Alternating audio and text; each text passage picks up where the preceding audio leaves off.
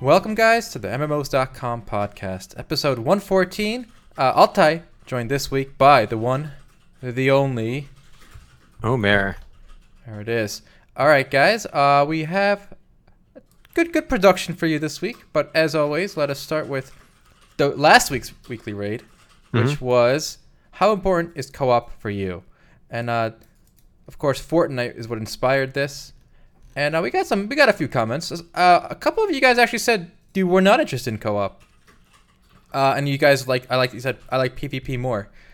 Easy Machiavelli left a very good response actually this week. He said he liked leveling in WoW and the co-op experience, like the unplanned co-op experience. And he mentioned like hatred of the other faction. So like if you enter a zone that had PvP with the other faction, you would like naturally work together to kill people from the other faction that you see. Right, like so it wasn't like you queue together for like a co-op dungeon because that's like kind of structured. He kind of liked the more unstructured. Well, there's a horde guy. You know, we're two alliance. So let's just go kill him without saying a word. You guys just know to team up. You know, so that was an interesting dynamic. I think that worked really well in WoW too, because I mean, like, even if like you gank some random horde player for your alliance, like even if that one guy did nothing to you, you always have a memory of when you got camped by some asshole horde player, and then you'll be like, I gotta take it out on this guy, and you take that revenge out on somebody else, It seems like almost like a petty dynamic, but I think that keeps players invested in the game, and it kind of makes these emergent experiences happen. And yeah, that's a good word. Yeah, it's kind of a buzzword, but I think it does apply. Yeah, and I remember so many times in WoW being chased by someone from the opposite faction who was higher level than me, right? And I was being chased. I thought I was dead for sure, but I would turn around and the other guy was dead. And then so someone from my faction who's higher level would just help me, like save me, So it kind of was, without saying a word, there was some co-op play going on. So that's cool. That's always fun. Yeah. So yeah, co-op, good stuff. Now, with that out of the way, let us move on to this week's weekly raid. And this week, once again, we're inspired by Albion Online. It had a good launch, very big launch, still very popular, still packed game, but it's having a few controversies now. I think last week, Omar, you mentioned something about they made ganking harder, right? Because once you get off the mount, you can't attack. Now, that caused a few issues, and some people said the game is over because of that. Like, the whole like sandbox experience is dead. It's Care Bear Land again. But at least that was a gameplay change, right? It's all gameplay, and you can have different opinions on it, but at the end of the day, it's part of the game this way or that way. This week's controversy with Albion is a little more complicated. And it's actually very difficult to explain. I don't know. Do you want to explain it or should I? I got the gist of it. Maybe if you read it more recently, you can. Okay. So here's what happened, boys. Here's what happened. There's a guild in Albion Online called the Iron Bank. And they're apparently a pretty high-end guild, pretty, wealthy. And the way apparently plots work in that game is you bid on, persistent plots in the one realm. There's only one server. So if you own that land, you're the only one who owns that specific plot. So they're trying to bid. They were bidding for a piece of land, and they were outbid. But then they were outbid magnificently, like by a huge margin. And they thought something was fishy. So they Googled around the guy's name who was outbidding them, and they figured out that it was. Well, they assumed that it was a Chinese gangster syndicate that does gold farming, gold selling, power leveling, and just straight up credit card fraud. So what they would do is they buy stolen credit card numbers. They buy in-game gold with those stolen credit cards from the official Albion, store. So it's nothing illegal here so far. Well, it's illegal, but nothing outside the game so far. And then with all that gold, they buy silver from players, right? There's an in-game exchange for gold to silver. And with that silver, they bid up the price for in-game real estate. So basically, they have unlimited resources because they can just keep using stolen credit cards. And it doesn't matter if they get refunded because they got their silver in-game. So the Iron Bank, I guess GM, left a huge post on the official forums, which got removed, but somebody on Reddit took a screenshot, so you guys can read this whole thing. It's all linked in the weekly raid, but it's a pretty long post. But basically, he's saying, "Listen, we contacted Albion to try to get this stopped, and Albion offered an interesting reply. They said we can give you 50% of the gold back or the silver, and the other 50% back later. And the reason they wanted a refund is because they wanted a refund between what they had to end up overbidding to win, to keep their real estate, and what the third highest bid was. So the only other bid, the highest bid besides the gold seller, right? The syndicate. Long story short, even they said we're leaving the server, even if this particular problem gets resolved, because this issue of outside money, right? Whether it's, gold sellers, botters, criminals, they're going to keep pouring money into this game. And legit people who just want to role play as the Iron Bank in this medieval world, they're never gonna have a fair chance. It's gonna be pay to win from now till doomsday, and that's pretty much why they said they left the game. And I think it's worth mentioning that Albion Online is more affected by RMT than your traditional MMORPG. Because whether you're playing Final Fantasy XIV, World of Warcraft, Maple Story, any game, it's really, you don't need money or in-game gil or gold that much. Almost everything is driven by like your ability to complete raids, like high-end difficult raids. And that's not the case for Albion. It's money gives you control over territory and gives you access to so much stuff in-game. So it's a different kind of progression, and I think sandbox games are more vulnerable to this kind of like credit card fraud, this kind of RMT stuff ruining the game, much more so than other games. Okay, and then with that story out of the way, the reason I brought it up mainly is in a sandbox game that the Albion is trying to build, right? You kind of need to keep control over the real world economy pouring into your game economy, right? Because otherwise, you don't want it to be complete pay to win, where nothing you do in the game really matters. Because if I work at McDonald's, right, and I use the money I make at McDonald's to just buy gold in Albion from gold sellers, right? If that gives me a huge advantage over someone who's playing 24 hours a day, right, then the whole sandbox experience kind of melts away. It just becomes pointless, right? So the question is, can virtual worlds stay separate from the real one?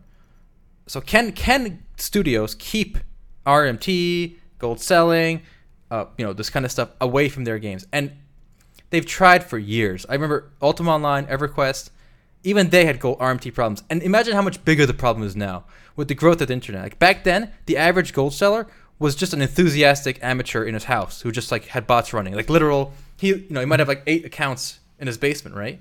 Today, they're professional criminal syndicates, just using these games as a way to make huge money, and launder stolen credit card funds. So it is a monumental challenge to deal with this stuff. And to address your question, can worlds stay separate from the real one? I think MMORPGs, virtual world in MMORPGs is a resounding no. You can have online experiences with MMO elements where it is feasible to keep them separate, like stuff where maybe League of Legends or PUBG, or again, these aren't traditional MMOs at all, but like MMORPGs definitely no. But when the game can have real money features that don't really affect the game too much, it's much more plausible. Mm-hmm. And I think there's still this romantic idea that like when you're playing an MMORPG, whether you're a loser in real life, whether you're some nerd in real life, in this world like Ultima Online, EverQuest, or Final Fantasy XIV, you can be this hero. You can be somebody else. You can be someone totally separate. Mm-hmm. And your merits in that world are what distinguish you from other players. And I think that sounds really nice on paper, but as always, real money is going to ruin it because, even if you're the nerd, but you're really good at the game, the lawyer or the professional who works can afford to just buy in-game currency, buy power levels, buy accounts, and all of a sudden it is no longer the meritocracy it was intended to be. Mm-hmm. The real world is unfortunately going to creep its way into the world. Though I do think that idea of everyone being on equal footing in a virtual world, it sounds so good, and it really is like the dream, Like I would love that. I would love for that to happen, but real money, economics, incentives are going to unfortunately make that dream impossible. Yeah, and to play on that from like the old days, when MMORPGs first came out, the internet was still kind of new. The people involved in it, you really could not easily send money on internet. Before I'm talking like before PayPal and stuff. It was really its own isolated island. Like EverQuest, Ultima Online was basically an island, and you were on the island. You can do whatever you want on the island, and then when you log out, you go back to the mainland, the continent. And today, because of how big the internet is, it's nothing's an island anymore. It's all so connected with the real world that it's kind of difficult to separate the two, because you'll always have, like Omar, you said, people RMTing, botting, hacking, buying accounts, selling accounts, and it really seems like studios kind of gave up on this, because so many studios now allow just direct purchase of game time or currency directly from the company. So whether it's World of Warcraft, EVE Online, in Neverwinter, there's always like a premium currency, or even the standard currency can be bought. Well, I guess in WoW and EVE, the premium currency is just game time, right? But in games like Neverwinter, there's a premium currency and a standard currency, and there's always an exchange between them, and the company sells you at least one of those currencies directly. Black Desert Online is a more recent example. Blade and Soul as well with NC coins, the gold ratio marketplace in the game. It's really been embraced to the point where now it's they gave up almost, unfortunately. Yeah. Well, Black Desert is an interesting example because I think there's two ways studios are dealing with this. One, embrace it and just sell everything yourself, right, for cash. Sell the gold yourself. Or what Black Desert does is, in order to fight the RMT as much as they can, they restrict the whole virtual economy world aspects of the game. So there's no trading in Black Desert. The auction house is not an auction house. The company sets the prices in the store, right? So it's and then obviously that feels less like an MMORPG now when it does that kind of stuff. So there's two ways to fight this, and neither is working because Black Desert, by the way, has plenty of power leveling and RMT stuff going on too. So it's kind of an interesting story. And it gets even wilder with the Steve Bannon thing. Do you want to cover that? Yeah, it's actually really odd because when I first read about the Albion thing, somebody mentioned on Reddit that it's people who deal with RMTs are the scum of the universe. For example, even the President Trump's strategist Steve Bannon, chief strategist, again, very prominent figure in the White House. He's got a lot of pull and power in America right now. He was involved with IGE.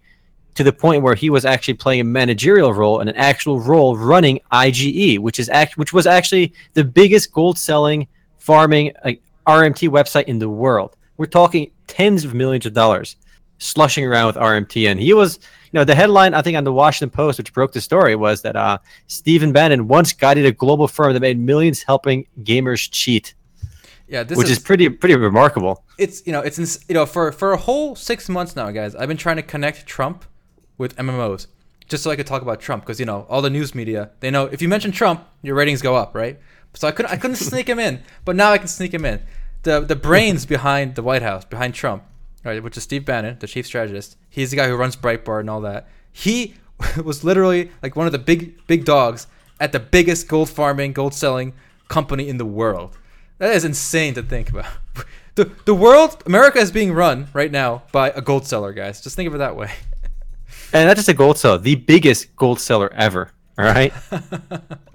I mean, I feel like that's gonna make a lot of gamers kind of hate Trump to a degree, because I think gold selling and RMT is, I think, one of the most universally disliked aspects of MMORPGs or gaming in general. Because we do have, as gamers, we have this sense of fairness, and I do think, again, it does go back to the romantic idea of a meritocracy in online games, where it doesn't matter if you're a lawyer, a doctor in real life, or if you're just a broke kid in the in the projects. When you're on an MMORPG, you're on equal footing.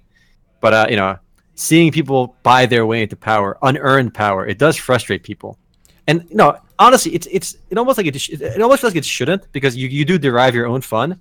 But if you work so hard in an online game to get where you are, and some other asshole, which is so undeserving, some punk with no skills, he just bought an account, and he gets to where you did without putting in the effort, the work, the grind. It has this nagging feeling of injustice, and it does get people upset, and it would get me upset as well, for sure, if somebody else achieved what I did without actually earning it. I mean, there's a sense of unfairness, but I think the more interesting story here is how much gamers influenced the Trump presidency, the rise of Trump. When I first heard about the whole memes, there was on 4chan, they were like, we got Trump elected, right? We memed Trump to the White House, and I didn't really believe it, right? I was like, that might be a very, very small minority of Trump's followers, right? The 4chan memers. But here's a direct quote by Trump. I'll give you the direct quote after the sentence. As Bannon was running IGE, right, selling gold, here's a quote from the article. Bannon became fascinated with the collective power of the gamers who gathered on these sites, according to journalist Joshua Green, who wrote a book, Devil's Bargain, about Bannon's rise in the Trump administration.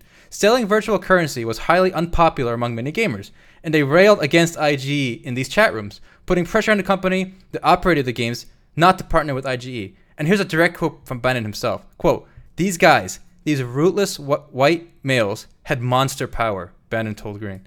So Bannon, he learned, first, as a gold seller, he learned how much the power gamers had. Guys, we rootless male gamers have a lot of power, apparently. So there you go. There you go. We got the power. So yes, the gamers got Trump elected, boys. That's it. Now, if we could have the ideal, with the fact that money should not be allowed to buy unfairness. Like, do you think if that was possible, that would be would you support that? Like, or do you just think people should derive their own fun? Because I think we've had diverging opinions on this one before. Look, in a perfect world, there would be games that are totally isolated, right? So you log in and there's no way to get in-game gold or currency or whatever, rather than playing the game. But that's not ideal. I think it's impossible. I think it's impossible too. I mean, I would like that to happen in some form where you kind of stand on your own legs. But it's people were saying that if you have a buy to play or a subscription MMORPG, it's reduced. But I think that doesn't really avoid the issue at all, because people could always buy power levels or accounts or just gold. Just buy the in-game currency from RM tiers. Even if there's no gold, imagine there's no transactions. It doesn't matter. You can buy an account with all the power anyway, and that still kind of circumvents the whole meritocracy issue. Yeah. And I think I left an interesting question at the end of the weekly raid. So my prediction, here's the thing. Are we doomed to settle for pay-to-win business models like those found in mobile strategy games like Clash of Clans? Or should studios try harder to come up with ways to wall off their virtual worlds from real-world influences? So I think game studios today are going down a dark path. Like even if it's something simple like what WoW does, right? You can buy the tokens, the game time tokens. I think the road's going to lead one way. Clash of Clans. That's it. Like where you just you can spend $1,000, in one shot to build an army and attack somebody in the game. To see that business model of Clash of Clans or Game of War apply itself to Final Fantasy XIV, World of Warcraft, Counter-Strike Go, more traditional non-pay-to-win gaming experiences, it would really, for me, signal the doom of gaming. I don't know if I would play newer games at that point, because when you start talking about Clash of Clans and Game of War, the pay-to-win element goes through the roof. Like you could spend $10,000 instantly to build up the best base possible. That would really ruin gaming for me. I would argue what we have today isn't that bad, but I think the reason a lot of people are upset about it is it kind of does foreshadow the path it's going to be. And that's why I think a lot of people get upset over it, because I think a lot of the issues about pay-to-win now aren't as big as people make it out to be. It's just that we see where it could end up. Yeah, and there's a powerful incentive for companies to go down that road, because here, I'll give you an example. This whole Albion, back to Albion, the Iron Bank, they're leaving the game, Albion Online, over this bidding for this plot of land, right?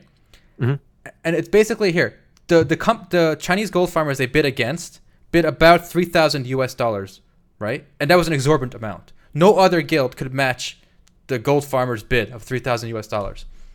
Okay, so that's why this whole guild left the server, or the game. But when you put that in perspective, a single person can spend $3,000 in a month in Clash of Clans.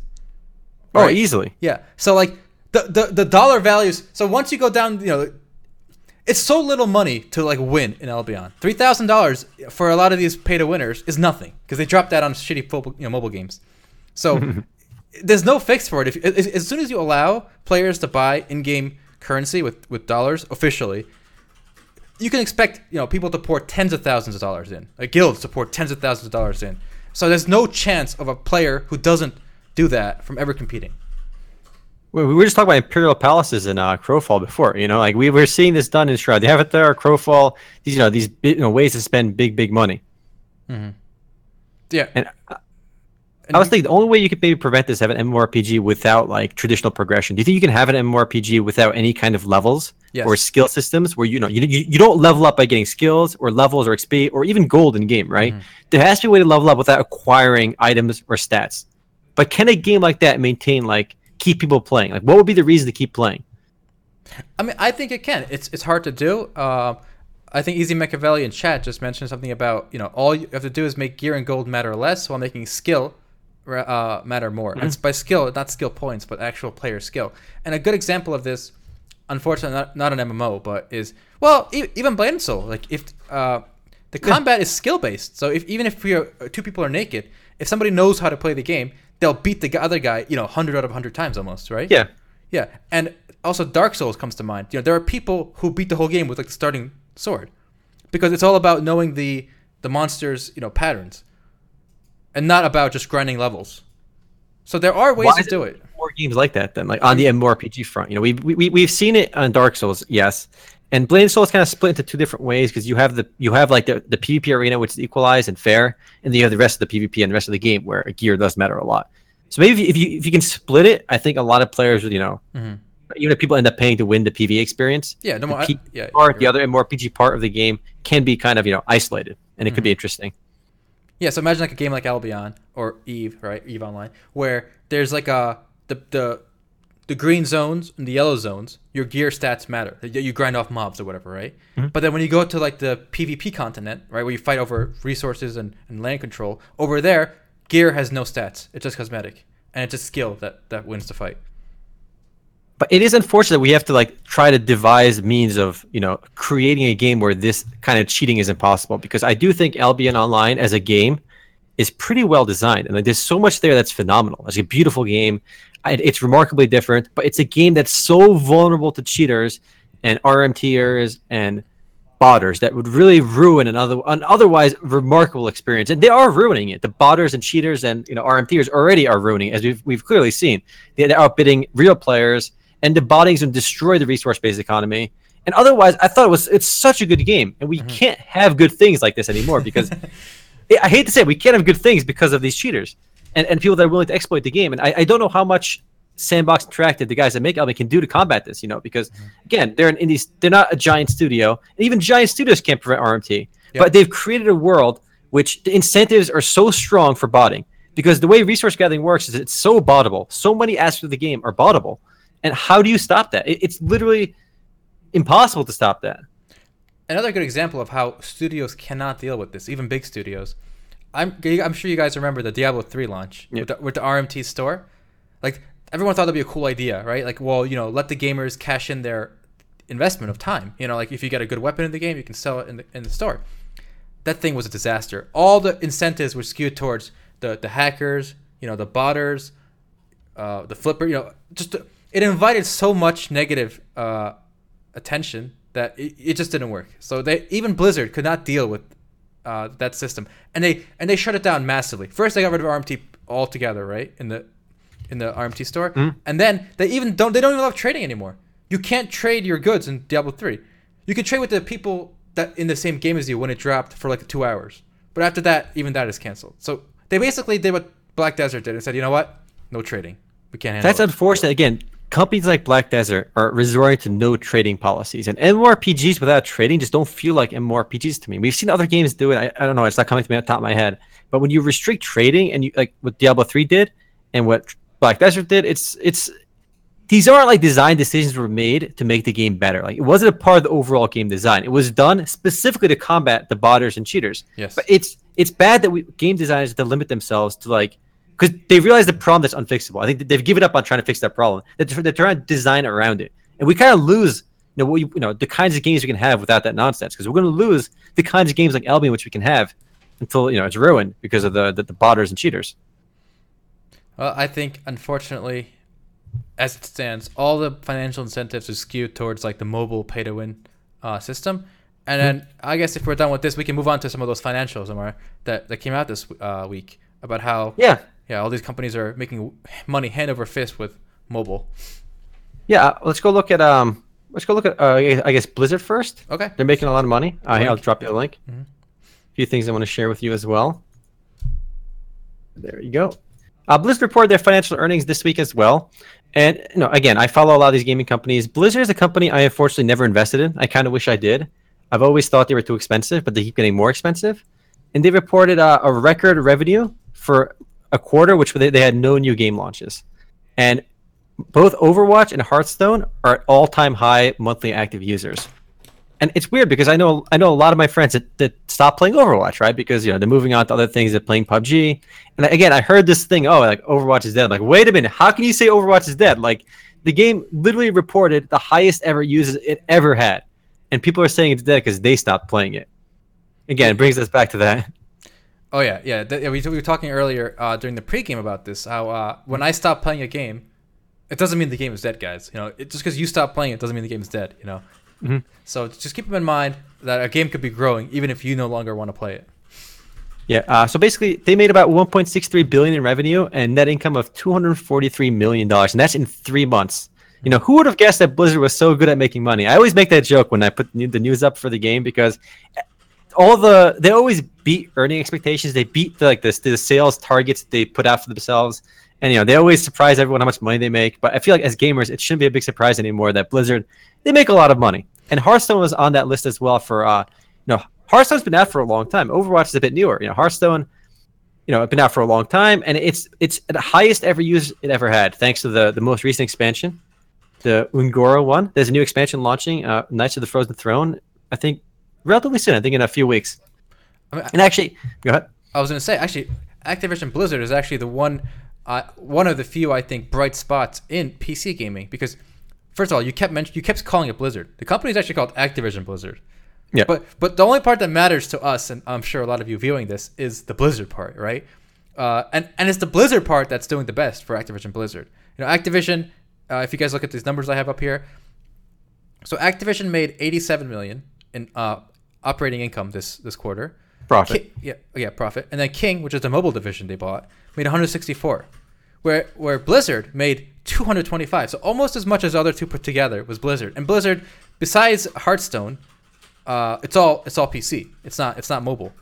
Hearthstone's PC as well, to a degree. Yeah. So I'd say at least half or a quarter or whatever of Hearthstone is PC. So Blizzard is basically PC, and it's doing really well. So I think Blizzard is actually the exception to the trend I find that where mobile is taking complete control over the market. And actually, I think I want to bring us to a discussion that Owen Mahoney, the CEO of Nexon, he gave a pretty interesting presentation a couple weeks ago about he was talking to a group of investors and fund managers about Nexon and about gaming in general, some misconceptions about gaming. And he talked about the importance of product life cycles and what makes a good game and how they can make more money in gaming. And one interesting thing is he brought up Hearthstone as an example. He said that no one should be surprised that Hearthstone is breaking new records today. If you played Hearthstone the day it came out, you knew right from the get-go that it was a good game. I played Hearthstone the day it launched. I knew for a fact that the game was remarkable and it's going to keep getting bigger and bigger and bigger. It's going to keep growing, right? Immediately, the moment I played that game, I knew this is a home run. They're going to make bank off this game. Mm-hmm. And I feel like I felt the same way for PUBG. I played PUBG in alpha or beta during that time when it wasn't even for sale. And it was unbelievably buggy and laggy. But despite that, I knew, holy shit, this is a home run. And we're seeing the game continue to grow. And he talked about product life cycles, and he shared this chart, if you want to show that real quick, about product life cycle. This is how most people perceive product life cycles to be. And for the most part, this chart is accurate for a lot of console games, Facebook games, and most mobile games. Now, when you launch a game, at the beginning, you have that big revenue spike. Everyone starts playing, and then people start quitting. This is a pretty, normal view of how game launches work. And this has been the case for the longest time. However, if you look at the actuality of product life cycles for good games, it's a totally different story. These are the games that make the most money. These are the most successful games ever. And he lists MapleStory, Dungeon Fighter Online, League of Legends, and Minecraft. And the difference is pretty obvious between these two pictures. You don't have this crazy spike at the beginning and fall off. Instead, you have a pretty steady rise from the get-go. And it keeps increasing, building on itself. And it's pretty clear if you played League of Legends back in the day, you played Hearthstone. For me, maybe not MapleStory and Dungeon Fighter, those weren't so obvious to me. And it's not always obvious, but if you played League, if you played Hearthstone, you knew there was something amazing here, something special. It was to keep bringing in more and more users. And I learned a few things from his presentation, because for those that don't know, Owen Mahoney, the guy that runs Nexon now, he used to work at EA. Was he the CEO of EA or not? He was in a pretty big position at EA. I forgot what he was. I forgot too. Okay, he actually led the buyout of DICE, the people that make Battlefield. And that was actually one of the smartest acquisitions EA has made. Because let's be real, the Battlefield series and Battlefield franchise is so valuable. Yeah. And it's still remarkably successful, right? I think that's all they have, right? They have Battlefield and sports games. That's EA in my mind. That is EA, yeah, exactly. And of my favorite EA games is the Battlefield games. And he says, he tried to make a lot of acquisitions at Nexon. He plans to do more acquisitions. He said he actually tried to buy, when he was working at EA, he tried to buy Nexon 4 times. Isn't that pretty crazy? He offered to buy Nexon 3-4 times. They kept saying no, right? Mm-hmm. And eventually that's why he ended up working at Nexon, because he was always talking to Nexon. And at Nexon, he tried to buy League of Legends. He tried to buy Riot Games in 2010, mm-hmm. before they got bought by Tencent, and they got outbid by Tencent. Oh, and he's like, we would have bid more money if we had it, but this was pre-IPO. They didn't have a lot of money to bid. I see. So they actually almost, and if Nexon had bought Riot Games, they'd be so big right now because, again, League of Legends is the world's biggest PC game.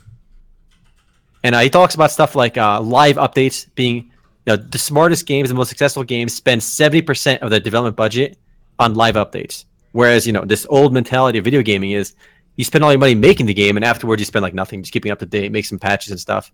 But the most successful games spend most of their budget on just updating their game and whatnot. Yeah, and to me, it's just like it seems like it just comes down to MMOs versus like single player games. I think like a console game traditionally, basically you buy it for $50. It's made to be played for like between like 5 to like 50 hours, right? If it's like a platformer or like a JRPG, you play for like between 5 and 50 hours, and then you put it on the shelf, like kind of like a book, right? Like you buy a book, you read the book, you put the book on the shelf. Whereas the games he lists here, like MapleStory, Dungeon Fighter, League, Minecraft, these games don't end.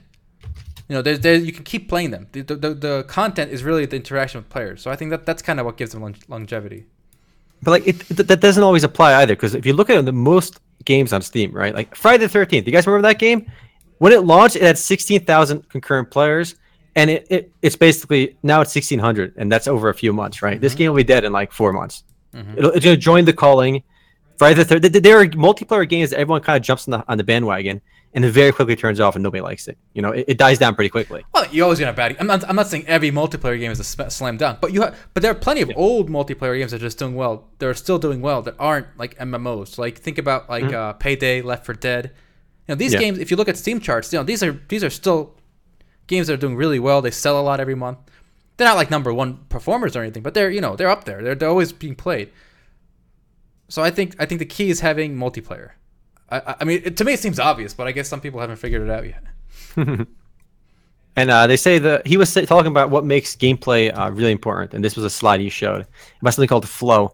It's a concept that psychologists studied quite in depth, and these are the things that lead to maximum happiness. Oh, this is interesting. In most things.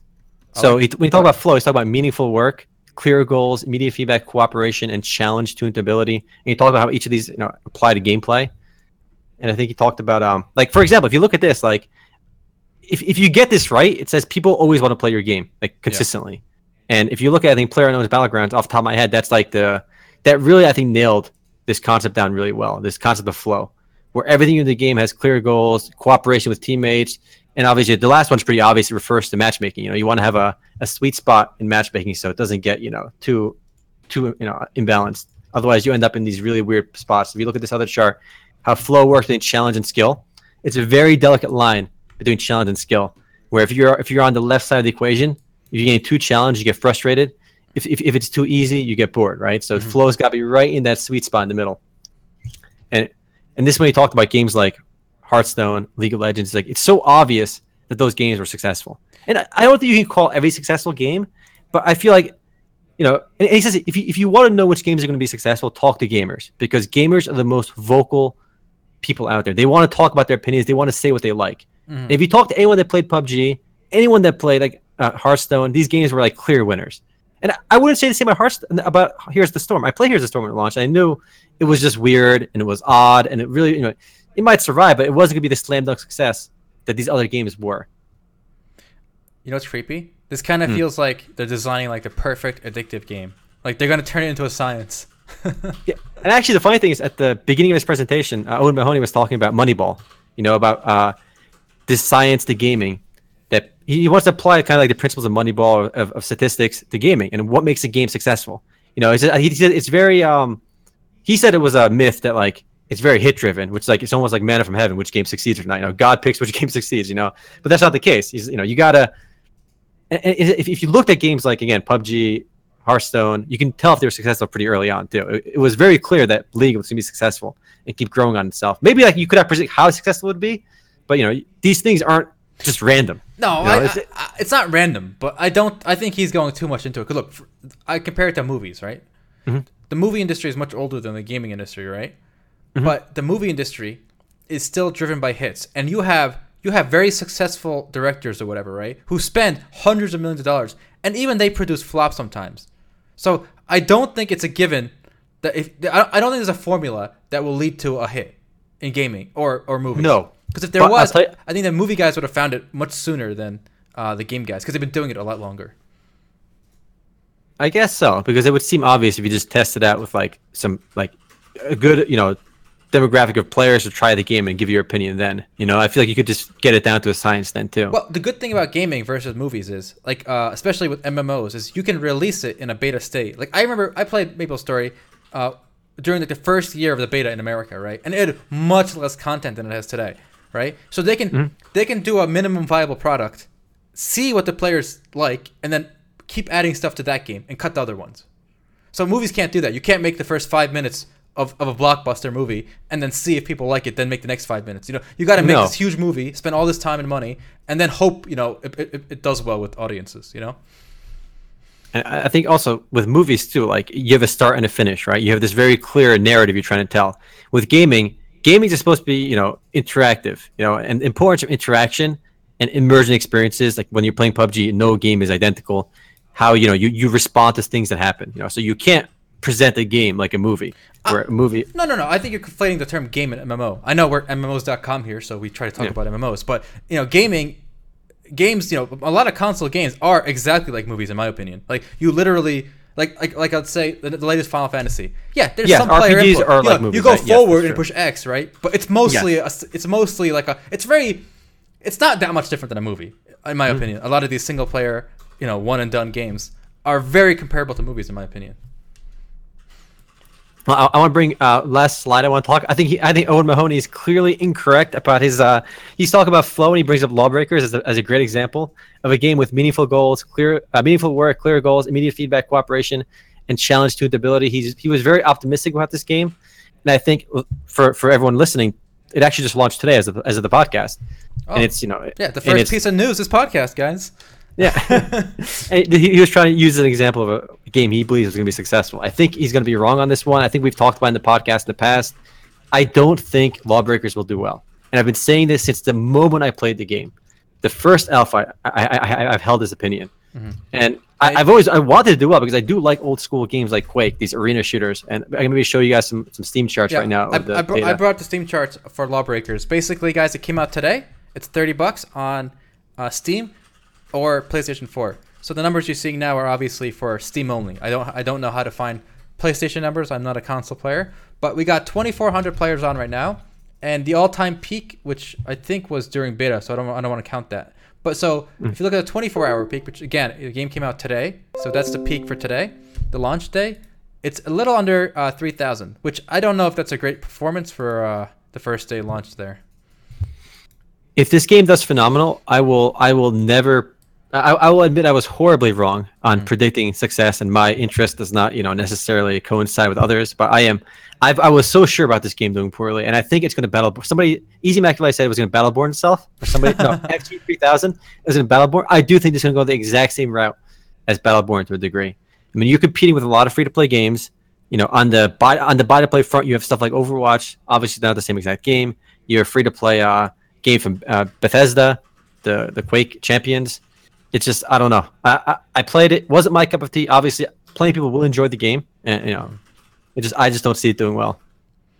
Yeah, and I think they will go free to play. So this is like the early access money, retail money grab before the free to play launch. 100% it's going free to play, I think. But then I thought Battleborn would go free to play, and it took forever for them to finally do it. It took years, I think, for them to go free to play, and they even call it free to play. They call it a free trial. You know. Well, I mean, the difference I think is Nexon is publishing and has a stake in the studio behind Lawbreakers, and Nexon is a free to play company. So I think for them to figure out and quickly turn it to free to play is much simpler than a studio. Like I think it was Gearbox that made Battleborn, which is the guys behind Borderlands, and they're obviously known for being a retail studio. Like their history is just making a retail box experience and shipping it.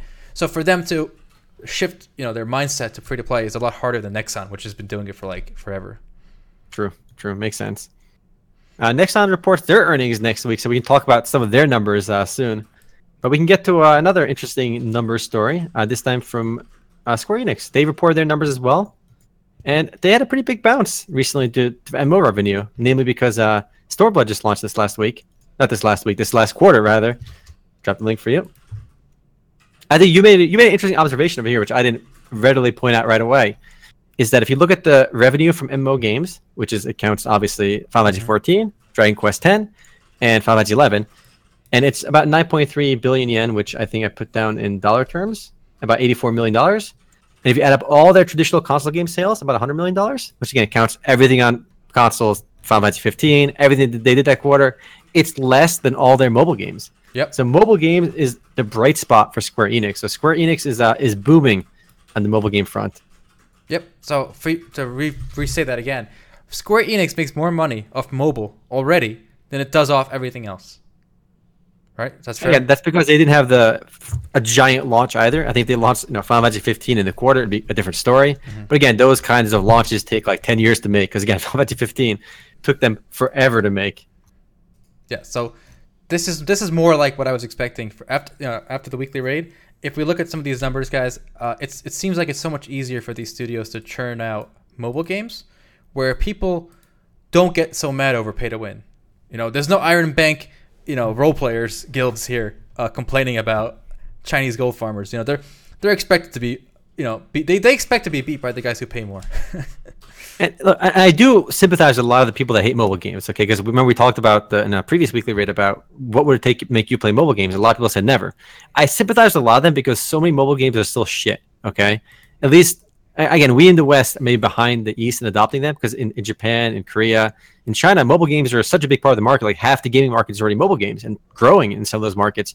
In America, it's a lot less, I think, especially amongst the hardcore players. Like hardcore players in China have already embraced mobile games. In America, they have not. And these games are still so bad, in my opinion, but they're getting better. Again, I challenge you, if you like MMORPGs, right, as almost like a case study for yourself, right? I challenge you to download a game called Crusaders of Light. Okay, the game is okay, right? It's still it has a lot of auto playing elements. Play it on your phone for like 20 minutes, and it'll give you an idea of where mobile games are going. Okay, the quality and production value is going in the right direction. And I think if you look at that game, it's pretty easy to understand that maybe you yourself can embrace mobile games, mobile MMORPGs, especially if you like, if you call yourself a mobile MMORPG gamer, you can see where it's going and you can eventually embrace it. And I do just you don't have to play the game long. I mean, I'm not getting paid to promote the game either. I wish I was, obviously, but I'm not. But it was a good example of a recent MMORPG, persistent world, smooth gameplay, good graphics, and some interesting raid dynamics and dungeon dynamics you can do in multiple different difficulties. They still do a lot of stuff horribly wrong, like all the autoplay nonsense. But you can, and the difficulty curve is awful. It's just stupid easy early on. But if you play it, you'll see that like it's getting better. Yeah, and what I found really interesting this week, the top financial news of the week for me was the NC Soft earnings. So if you could link those. Yep. And what I found amazing about this is a new game not a new game, but a new mobile game that came out for them is Lineage 1 mobile. And this is not a new spin-off game. This is the original Lineage, just ported for mobile, right? Mm-hmm. Yeah. So, and even so, we're at the point where mobile can play like one of the earlier MMORPGs, Lineage 1, fully normally on a phone. And nobody calls Lineage 1 like this garbage piece of shit mobile game. Lineage 1, it's an old game. But it's consistently remaining one of the highest revenue generating MMORPGs in the world. It's a real MMORPG with a persistent world, and you have this game ported over pretty perfectly on mobile, which is why you see how much Lineage 1's revenue plummeted over the last 2 quarters, basically from 118 million Korean wons, actually 118,000 million Korean wons, down to more like it went down like 70%, and they all moved over to mobile, as you can see. All right, so a few points about this graph here. So let's run down. So yeah, like Omar said, the Lineage 1 numbers went down, but that's because those players just wanted a mobile version of the game, so the mobile went up a lot. Now let's look at the other ones. Lineage 2 seems about flat, slightly down. Aeon is down a decent amount, right? From 17,000 from the same time last year to now 10,000. So it's down a big chunk, right? You can look at the bar graphs. But here's what I found funny. Look at the Guild Wars 2, Omar, because you said Guild Wars 2 was an all-time low, right? Yes. I feel like this chart is intentionally trying to make Guild Wars 2 look bad. Because look at the numbers. From Q2 2016 to Q2 2017. Look at that decline. From 15,000 to 13,000, right? Mm-hmm. Why is the bar half the size when it's only a 2,000? You're right. It is half the size. But look at Aeon. Look at Aeon. It's from 17 to 10, which is a much bigger percentage. But the bar is like barely down. You're right. It is. The chart is definitely a bit misleading. This is directly from the NCSoft's own presentation. Mm-hmm. They are trying to play with the numbers over there. Why are they doing that? Like they're making their own. It's because they're racist against the Western developed Guild Wars 2. There you go. Even though racist confirmed. Even though they own Guild Wars 2, they're trying to make it look bad with this chart. Mhm. Like, I don't mind if like some people complain if like the Y chart, if the graphs, if the chart, if they don't start at 0, people get mad. I don't mind that. But whatever standard you use, at least keep it consistent between the games. You know, like. Yeah, because it's down like 25% or so, but 25% should not be half that number. Yeah, and I mentioned it. I left a comment on this article. I was like, okay, look, so Guild Wars 2 fell 20%, Aeon fell 40%, but if you look at the chart, it shows a way bigger decline for Guild Wars 2 than 20%. It's worth mentioning too. I feel like a lot of us in the West, especially on RMRPG, we kind of laud like Guild Wars 2 as like this amazing game, and I think it's a good game, right? But people always almost like when people talk about MMORPGs, it's usually they almost always talk about World of Warcraft, Guild Wars 2, Final Fantasy 14, and maybe ESO. Like those are the games that pop into people's head when they go like Western good MMORPGs, right? Mm-hmm. And because I was on MMO Champion the other day, there's a thread about some of these numbers that came out, and people always bring up Guild Wars 2, but it just seemed like Guild Wars 2 does not really belong in that same conversation. I think it's a good game, but it doesn't have the same cachet or the players as some of these other games. Obviously, that number is going to be quite a bit higher next quarter when they launch the Path of Fire expansion, which was announced last week. So that number was definitely going to increase. I mean, it's just that I disagree with you. I think when people do talk about Western games, Guild Wars 2 is right up there. Yeah, they do, and yeah. I don't think it should be because it doesn't have the numbers. Really? I think it's a good game. I think it's a good game as well, but it's just it's clearly not very popular. I mean, otherwise they'd have a lot more numbers, wouldn't they? I think it's a good game. I think it's a great game, but it doesn't belong in the same conversation when you're talking about these mega games. Like World of Warcraft and Guild Wars 2, they seem like so far apart from each other. I mean, I gotta do the math here. What is I don't know what 13,000 billion. About $12 million. $12 million. Okay. So $12 million for such a giant game and a game that is almost universally liked or respected, at least. Not always liked. I think it's pretty respected. Okay. $12 million is right? chump change in 3 months. So that's like $4 million a month. So what does like Final Fantasy 14 do in a month? All we know is that if you forget the expansion numbers that just boost the revenue, if we look at how much money they made in a year, with I think no expansions, it's about $200 million they made. It's 200 million versus what 48? Well, and that's Final Fantasy 14, 11, and Dragon Quest 10. I don't think 11 or Dragon Quest 10 makes a lot of money though. I think the majority of that is Final Fantasy. Okay, I personally, given those numbers, I don't think Guild Wars 2 is an order of magnitude different than Final Fantasy 14. Yeah, so let's say 150 million to 50. Yeah, 50 million. Okay, 3 times. It's the same ballpark, But I think it's going in the wrong direction. We'll see how much it jumps from the Path of Fire. Yeah, Path of Fire expansion coming out. It's a big expansion, and the beautiful thing again about Path of Fire is that they're going to be launching it so soon after announcing it. It was announced on the first week of August, and it's coming out September, like in a month. And this weekend, you'll be able to try it. You'll be able to see like what the new zones look like. So that's open to like everyone. That's actually pretty badass. That it's going so quickly from announcement to being able to see and play it. That's good shit. I think as someone who's played these 3 games at the bottom here, Aeon, Blade and Soul, Guild Wars 2, I think Guild Wars 2 has the production value much higher than those other 2. I think I'm biased against Asian 3D games. Like I love the Korean 2D MMORPGs, whether it's Ragnarok, MapleStory. Those are fun. They have character. They have style. But I feel like these 3D Asian games are just so generic. Like, and they're also like. Blade and Soul is not generic. Blade and Soul is a unique experience. I love Blade and Soul, and I'm glad to see Blade and Soul is like such a big franchise for them, and it's really held steady.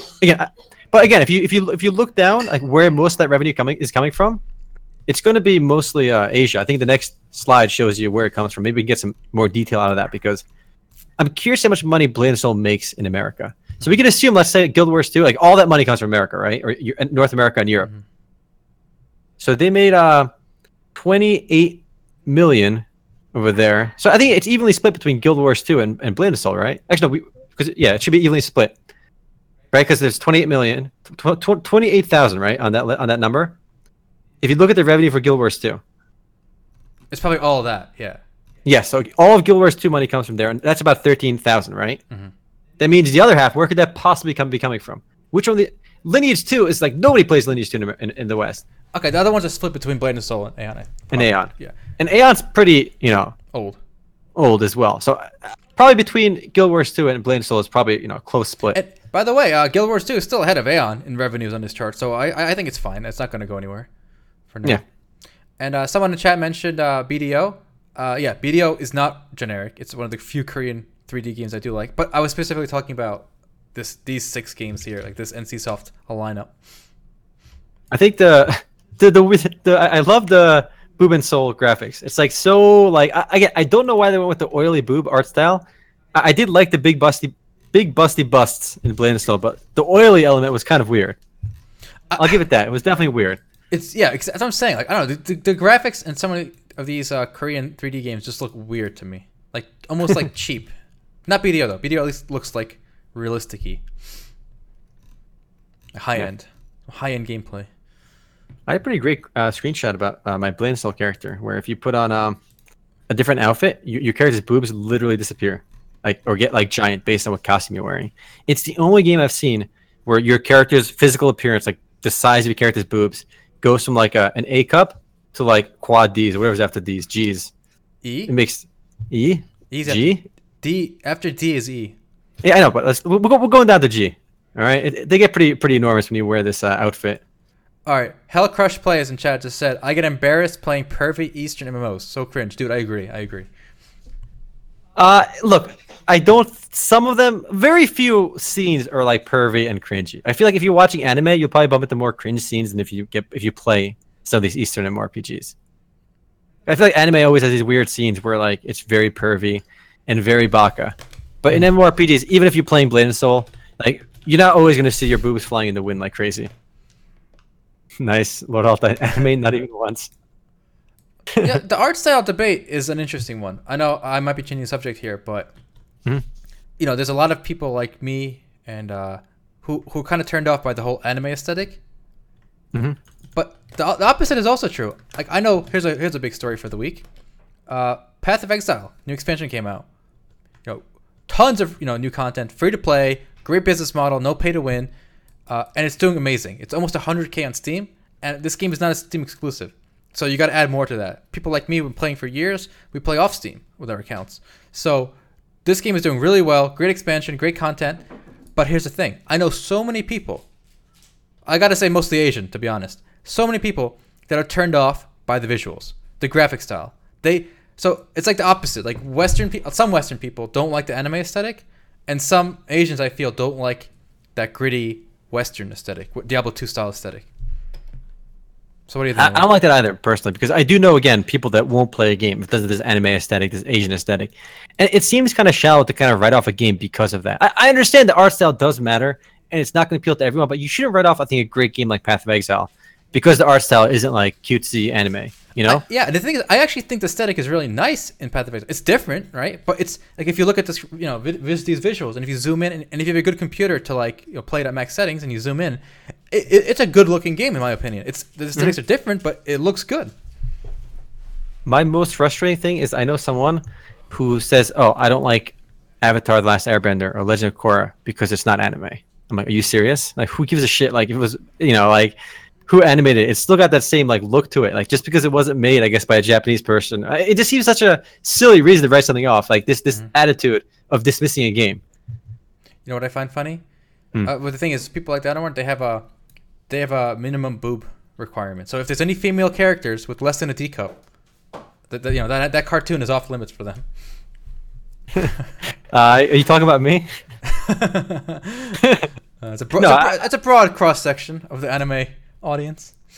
No, I mean I like to think I'll play a game even if it's got the only thing that kind of bothers me sometimes is those cringe moments. And I think Blade and Soul had a couple cutscenes where it was like, look, I think it's fun to let you make your boob as crazy big as you want, right? But like the NPCs have giant boobs as well, and like in the cutscenes it looks so weird sometimes. Like and those can definitely be cringe moments. I mean, if you want to make your character like just hilariously busty and fun and perverted and like overly sexual, that's cool. I don't mind games letting you do that. It's maybe the NPCs shouldn't be entirely that direction. And yeah, someone in chat mentioned a great point. WildStar is another one of those games that I feel like so many people, when they first saw it, they're like, the art's not doing it for me. I thought it was a fluid game, like there were reasons I didn't like it, but the art style was not not one of them. I think art style was really good in that game. Actually, I liked it a lot. I was like neutral towards it. Like I didn't know until someone said something. Someone mentioned it. I think it was Shu. Who was like, "Oh, this art is weird. I don't like it." I didn't even think about the art like one way or the other. So but it is interesting. So again, if you look at the numbers, Path of Exile up to like close to 100,000 concurrent users, and if you look at the days prior to the launch of the expansion, it was averaging a little over 10,000. So I don't think I've seen an expansion boost the game's player base, active player base, by like about tenfold. A tenfold jump in active players on Steam alone. A lot of people are still playing on off Steam, but we don't have those numbers obviously. But have you ever seen an update increase the player base tenfold? That seems insane. It's arguably the biggest, probably arguably the most successful expansion in terms of boosting players and adding content, because you had the 6 new acts. The Easy Macula pointed out to me they weren't entirely new. They used like towns and pieces of other acts to make it. Yeah. I heard the 10th act is new, and like the 5th one is new or something. But then like a lot of the ones in between are just like reused content. Which by the way I don't know yet because I haven't played. I was gone last week, so after the podcast, we're gonna do some shopping, and then I'm gonna play some Path of Exile, make a new character on the new league, and you guys, I'm gonna stream it so you guys can watch me play the new expansion if you are so inclined. Yeah, 10 times is unbelievably impressive. I think Path of Exile is also one of those games that I felt from the get-go was going to be a big success. Like it was going to be a consistent game. Now, too many games are popular for like 2-3 months, and they're like meme games. They're like Twitch meme games or Twitch fad games. But I could tell from the get-go that it was not one of those games. And I think we were talking previously, like, if you were an Exile, what company would you buy? And I think you said Grinding Gear Games, because Path of Exile has proven itself to be this, this game with a big lifespan and longevity and interesting. I think it's free to play done right as well. It's one of the few games I think that really doesn't really offend anybody with the free to play features. Definitely. And if it's one of those games, like if all these companies are looking to buy more studios, whether it's Tencent, NetEase, Nexon, Netmarble, they're all looking to acquire new companies. And if any of them called me and one of my advice, I'd say, listen, pay whatever it takes and buy Grinding Gear Games. One, they make a great game, and two, they know how to make their game free to play, and the monetization reach Western gamers. Because the thing is, so many companies like NetEase has said this before. Their games do well in China, but they can't do well here because I think they're not used to making their games appeal to Western audiences from like a monetization point. It's like it's too obviously pay to win. And just to give you guys some context, I'm sure not a lot of people know what NetEase makes. They make that Crusaders of Light game, the mobile game I did a video for. They also make what was that game where we killed all those like food, the dumplings? Revelation Online. They make Revelation Online. So these are games that they didn't. My.com published Revelation, but it is developed by NetEase, and they're the second biggest gaming company in China. I think they're worth as much as Activision Blizzard. They're like a $40+ billion company, but their games, again, they don't appeal to Westerners just yet. And it's a funny story. So we have pretty strong opinions on Revelation Online, whether it's a good game or not. But putting those aside, right? Whether you think Revelation's a good game or not, if you played it like we have, wasn't it just confusing? Like when I opened a cash shop, yes, I just don't know what to do. Like let's say I want to give them $100. There's just so much weird stuff going on. Like there's all these upgrade items, and I just could not figure out how to give them my money and what to do with what I got with the money. So whereas in Path of Exile, I know exactly what I can get with the money. I can get cosmetics, and I can get more inventory space in my stash. So it was very simple to me what I was getting for my money. And even like in Albion, right? Like I know I pay money, I get gold. With gold, I can buy game time or transfer it to silver and buy stuff in game. So I knew where my money was going. But in Revelation, I just could not figure the mechanics out. It was just confusing. Revelation is one of those games that made me feel dumb. But I realized it's not me anymore, because it wasn't just the cash shop. It was the way the game was structured, right? You're literally, for the first, I think, 2 hours, you're on this rail where you basically click like next quest, your character runs, and you kill like 2 enemies, you go to the next quest. And for an hour, you're just completing these quests like boom, boom, boom, boom, boom. A quest every 30 seconds, right? Mm-hmm. And these weird cutscenes, you're always skipping in between them. And by the time you're done, like now you got to kind of figure out where you want to go, do your dailies, and the game opens up after like 2 hours of doing these like rail missions, right? And then you open up your inventory and you freeze up. You look at your inventory, there's a ton of shit in your inventory. Like I have these eggs of something, I have these like there's like 100 different items in inventory, and I have no idea what they do. None. Zero. Zilch. There's so much shit in your inventory, and they're confusing. You don't know what to do. Should I keep this? Should I throw it away? I'm running out of inventory space. What do? Like, you don't know what to throw away. You have tokens for one NPC, tokens for a different NPC. It was unbelievably complicated. I'm sure if you just really sat down and tried to figure it out, you could, but it got to a point where like I didn't want to figure it out. It was too daunting. You know, it was just too much. Yeah. So, long story short, I think Path of Exile is not a simple game either, right? It's, you know, there's randomly generated, you know, modifiers for all the equipment that drops. There's over 100 different skills based on these gems and interactions. But I think they can help many other studios figure out how to present their games in a way that's still complicated and still can be monetized, but is more approachable by Western audiences. Chinese MMORPGs have a tendency to have like a million different ways to make your character stronger. Like you have like a weapon upgrading system, you have like this rune upgrading system, you have like these 7 different kinds of skill trees. It's never so clear cut.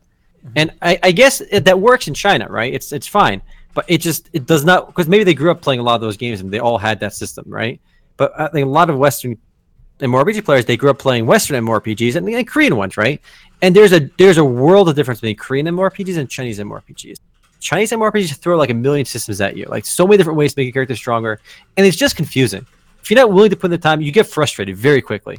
And I got frustrated almost with every Chinese MMORPG I've played, whether it's Browser or Revelation Online. And I really think I gave Revelation an earnest attempt to like play it because we they ran we did 2 Grindfest videos for it, I think, and they advertised with us. So I wanted to see what the game was about. You know, I genuinely wanted to give it a fair shake. But it was not my cup of tea. No. Back to Steam charts here. So obviously it went down slightly since the peak when it launched, but Path of Exile is still number 4 on Steam overall. So number 1 is Dota, number 2 is Counter-Strike, and that's been the 1 and 2 for a long time now. 3 is PlayerUnknown's Battlegrounds, and number 4 sitting pretty at Path of Exile. I'm very happy to see it there. And like I said before, this is not the total player base. There are lots of players, returning players, new players that probably just go right through their own website, their own launcher. So it's good stuff. Good stuff. I'm happy it's doing well. Easy Molecular made a good point too, that he played D3, it was just too simple and it got really boring. And actually the way you described Diablo 3 to me, because I didn't play Diablo 3, I played Diablo 2 and 1, of course. He said it was too simple and it became really boring. So I think the opposite is true as well, where you get too frustrated on the bullshit complexity. It's not even complex. They just throw a million things at you. Where if it's too simple, it gets very boring very quickly too. Well, because this is a great time to bring back that chart that the flow chart, the Mr. Mahoney at Nexon point out. See the flow. All right, you can't make it too boring like Path of Exile. I mean, excuse me, like Diablo 3, and you can't make it too frustrating like Revelation Online with all these different tokens and currencies. You know, you got to get that flow just right. Now, I'll drop the link to this video. This presentation was, you know, more aimed at investors and fund managers looking at investing in game companies. But I thought, you know, he talked a lot about the industry, and I thought it was pretty fascinating. So if you like the industry side of this, maybe some of the flow charts we showed, it's an hour long. I usually listen to these presentations at 2 times speed because you get the whole message even at 2 times speed. But I thought it was pretty cool. The only thing I think is kind of frustrating about Path of Exile is it's kind of like Diablo 2 in that there is no easy skill reset. Resetting a single skill is a very expensive currency it takes in game. Mm-hmm. So it's very easy in Path of Exile to mess. In fact, everyone was going to mess up their first character in Path of Exile. So that means if you actually want to play it optimally, you got to make a new character and just redo a lot of the content that you already did. Mm-hmm. And then you're just going to be like, damn, I wasted 10 hours on that useless ass character I made because I put the points everywhere. So, you screwed it up. Yeah, and that reminds me of Diablo 2, right? Where you just could not reset your skills. Yeah, there's no way to reset skills in Diablo 2 at all. Diablo 3 took the easy approach. There is no like allocation of skills. You just unlock skills as you level for each class, and you can just switch them in and out at any time. But that's not good. That seems so like bad because every paladin is the same as every other paladin. Every character is going to be the same. Mm-hmm. And I really hate that about MMORPGs too because like we've seen. Like a lot of old school Korean MMORPGs, they give you a lot of like skill builds and like skill trees, right? But I feel like we've lost skill trees to a degree. WoW kind of made it popular with talent trees, but if you play Final Fantasy 14, every single black mage, every single paladin, every single everything is identical. There is literally not one iota of difference to the skills they have. In fact, there used to be a stat system in the game. They got rid of it because there was only ever one proper way to do stats, right? So they just got rid of it, and that was smart to get rid of it because it was so poorly designed anyway that they got rid of it. But it's frustrating that my black mage has the same exact capabilities as any other black, same skills, same everything. Like, I should be able to at least specialize in maybe one way to make myself different, even if it's like very nuanced differences. Maybe like 1% more damage, 1% more mana regen, slightly different cooldown reduction. And when you have this kind of control over your characters, I think it makes you more invested in your character. It just feels cheap, I think, to be the same as everyone else. And the game actually had this pretty cool system too. When for example, if you had a level 15 archer, you had a skill called something strikes. I forgot what it's called. I don't know why it escaped me right now. It's a cross skill. So you could actually have that skill in other characters. So as a black mage, it was imperative for me to have a level 15 archer. It's all in one character anyway. I can switch to an archer, level to 15. I get the Raging Strikes, it was called.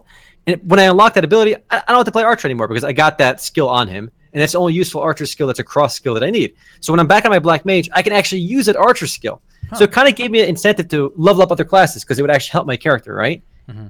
In that game, again, you can literally max everything out. I thought that was really cool. But they got rid of that as well because I guess maybe they figured that it was too much to ask for to expect players to level everything up, you know? So that one form of customization, that one bit of like way to differentiate a character is gone in the game now, which I think is unfortunate. Now there's literally no way to make your character different in any which way, shape, or form.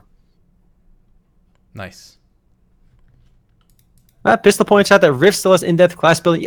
I like that. I think, I think a lot of modern games kind of gave up with that. And again, you mentioned Diablo 3 kind of just doesn't have that either, which is unfortunate. We still have games that have it, but I feel like games are moving away from that, unfortunately. Yeah. And some of the Western games are going too simple. I mean, I remember Rift at launch was actually, I think they actually made it slightly easier since free to play. But Rift at launch had the most complicated, it had a triple classing system. So, some games had double class. This game had triple class. But the new system is pretty, and by new, it's old as hell now. But Rift is still a solid game. Rift is an oddball. I think they had they're very unsure about their business model. It's free to play, but then they launched a paid expansion. That's always weird for me when you have a free to play game, and it's like first Rift started as subscription based. You had to buy it and subscribe. Then it went fully free to play, and like the next few expansions were all free to play. And then they launched a buy to play expansion. It's just confusing. I don't like when games do that. Stick with one model. Indeed. All right. That's actually, let me bring up another fun bit of news. This is actually the most perplexing things to me because this last week, Dark Eden, which is a self-proclaimed best horror MMORPG of 2017, relaunched this week again. And I say odd. I say odd because it's literally the 4th or 5th time this game has relaunched. It's the same game. It's been, first of all, the original game came out in 1997. Wow. So I'm not sure why they say they're the best horror MMORPG. I don't think there are any other horror MMORPGs in that running. Hold up. But they're the self-proclaimed best horror MMORPG. Whenever you say horror, I just hear horror. So I was like, wait, the best horror MMORPG? Horror. Okay, there you go. All right. But it's like this, because you mentioned Diablo, and it kind of reminded me of this as well. It's got like this Diablo 1 art style. And this game was kind of cool, right? When I remember playing this ages ago. Mm-hmm. But it's just so weird to relaunch this game again. Wait, isn't this game already on Steam? Oh yeah, it is. But no, this is Dark Eden Origin. The one that's on Steam is called Dark Eden Cataclysm. The same game though, right? Yeah, of course. But if you go on the Steam charts right now and you search Dark Eden, actually, you get both versions of the game. Because this Dark Eden Origin is coming out on Steam on the 17th of August. It's already out on GameandGame.com. I gave you the link for it. But they're going to be competing with each other on Steam. And they are literally the same exact game. Well, we'll see which of them has more players. I mean, I don't think Dark Eden will be hard to beat with 12. So yeah, it's at 12. And I was looking at the differences. I think they said the graphics were slightly improved. Maybe my eyes are bad. I couldn't see the slightly improved graphics in that video. It looked the same as Dark Eden always did. And a slightly revamped story. But come on, nobody's playing this game for the story. Literally nobody. So, Omar, are you going to play the Slayer, the Vampire, or the Ouster? So he actually made a good point. There was actually that Requiem MMO. So there is actually the second horror MMORPG. You're right, Crunky Fish. My bad. I forgot about Requiem. Bloody Mare. Or Memento Mori, whatever it was called. Those are the expansions. But Requiem from War Portal was the only other horror MMORPG out there. So I guess Dark Eden is not the only one. My bad. There's one other game. Though it's really just a fantasy game with like some darker tones to it. I'm not optimistic. This game, it is celebrating its 20th anniversary if it came out in 1997. Mm-hmm. Right? But yeah, this game's been out for 20 years. pretty impressive. You know, this old game. I don't think it ever did very well in America. Mm-hmm. I think it did well in its home market in Korea. I think in Korea they have Dark Eden too, but that never went anywhere, or at least never came out in America. I am glad that this is on Steam. I think a lot of these old MMORPGs, they're a lot more accessible just for people who want to like see, from a historic perspective. It's much easier to access on Steam than trying to fiddle with old YouTube videos or private servers or whatnot. So I'm glad it's being preserved by somebody. And this game was like kind of cool because you had like slayers, like guns and stuff too. So like you had like almost these modern elements, like I think it was slayers, hunters, and vampires, and it was a really interesting war between like the vampires. They were in on the vampire craze before like Twilight, all right? They got in on this pretty early, and there are some really cool design elements here. And I think back then, I hate to always harken to the olden days, but like a lot of these old games had some pretty unique design, and I feel like so many games today really fit the mold of just being WoW clones. Or like there's really only so many archetype of games out there anymore. You have like the WoW clone, and you have the knockoff of Dungeon Fighter Online, where you have instanced dungeons and persistent towns. Like those two genres alone encompass like 80% of MMORPGs. And you have ARPGs, right? This top-down isometric look, right? Those like three types of games, I feel like describe so many games. And even amongst all the WoW clones, there are rarely like things in the game that make it much different than other games. Like it's unfortunate. There's so much in this game. There's so much innovative design involved. If you play the game or you played it back in the day, you'll recognize it. But I don't recommend this game to anyone today because it's old and really hard to get into. You know what it looks like to me? It looks like Diablo 1, but you're with a higher resolution. Like you zoomed out more, like with the mouse wheel, like you zoomed out, so your camera is further away. But it's like Diablo 1. I'm worth mentioning it. Somebody mentioned that's why BDO is lit, and I do agree. BDO at least it does a lot different. And again, which is why we kept being surprised that it was a Korean developed MMORPG. You know, we always have, I guess, this. I mean, we do kind of view Korean games often as like these uninspiring games, but BDO was definitely did something different, and they really high production value with that as well. So they did a phenomenal job, and BDO is still killing it on Steam as well. Let's see how it's doing. Black Desert Online. And this shows that there's I think that people are still very fascinated with MMORPGs and they want an MMORPG to play, which is why Black Desert is doing so well on Steam, which is why Albion Online's launch had so many people. Again, we have no official numbers because it's not on Steam, but easily over 30,000 players were playing Albion. And people are interested. They want to play an MMORPG. You know, there's always hype for that next MMORPG, and it's there because everyone wants the genre has so much potential, infinite potential, which is why, again, all these Kickstarter games that promise innovative elements like Star Citizen, Chronicles of Valyria, Astral Creation, they raise all this money on hope because everybody wants this great new MMORPG. Well, if those of you who want a new MMORPG and are just console plebs, there is some hope for you. Blade and Soul is coming to consoles. And this is following. Really good. Yeah. This is following a huge list of games coming to console, or that already came to console. Whether it's Elder Scrolls Online, Neverwinter, Skyforge, DC Universe Online, Black Desert, and even my game of choice later today, Path of Exile is coming to Xbox One, Terra, etc. So we got a lot of games coming on console, and Blade and Soul will join them. How do you think it'll do? I think both Terra and BDO lend themselves better for consoles. And Blade and Soul is an action MMORPG, so it'll still be decent on consoles. I'm trying to think because there's a lot of buttons you need. Like, especially when you're doing PvP. For PvE, you're fine, right? But there is really... You do have to regularly use a lot of skills. And that's what I kind of liked about Blade and Soul. It's one of the few games where you really felt like you had a lot of skills to use. And you got to be efficient in DPS or efficient in PvP. You don't just mash two buttons. You know, you can't win by mashing two buttons. You actually use all your abilities, and you had so many abilities. So that's why it kind of makes you question if it can be practical on a controller. I'm sure they'll design around it, and it's certainly possible because it's going to happen. They talked about in their earnings call that they're going to make this game on console. But I think it'll be a little harder than maybe Terra or BDO.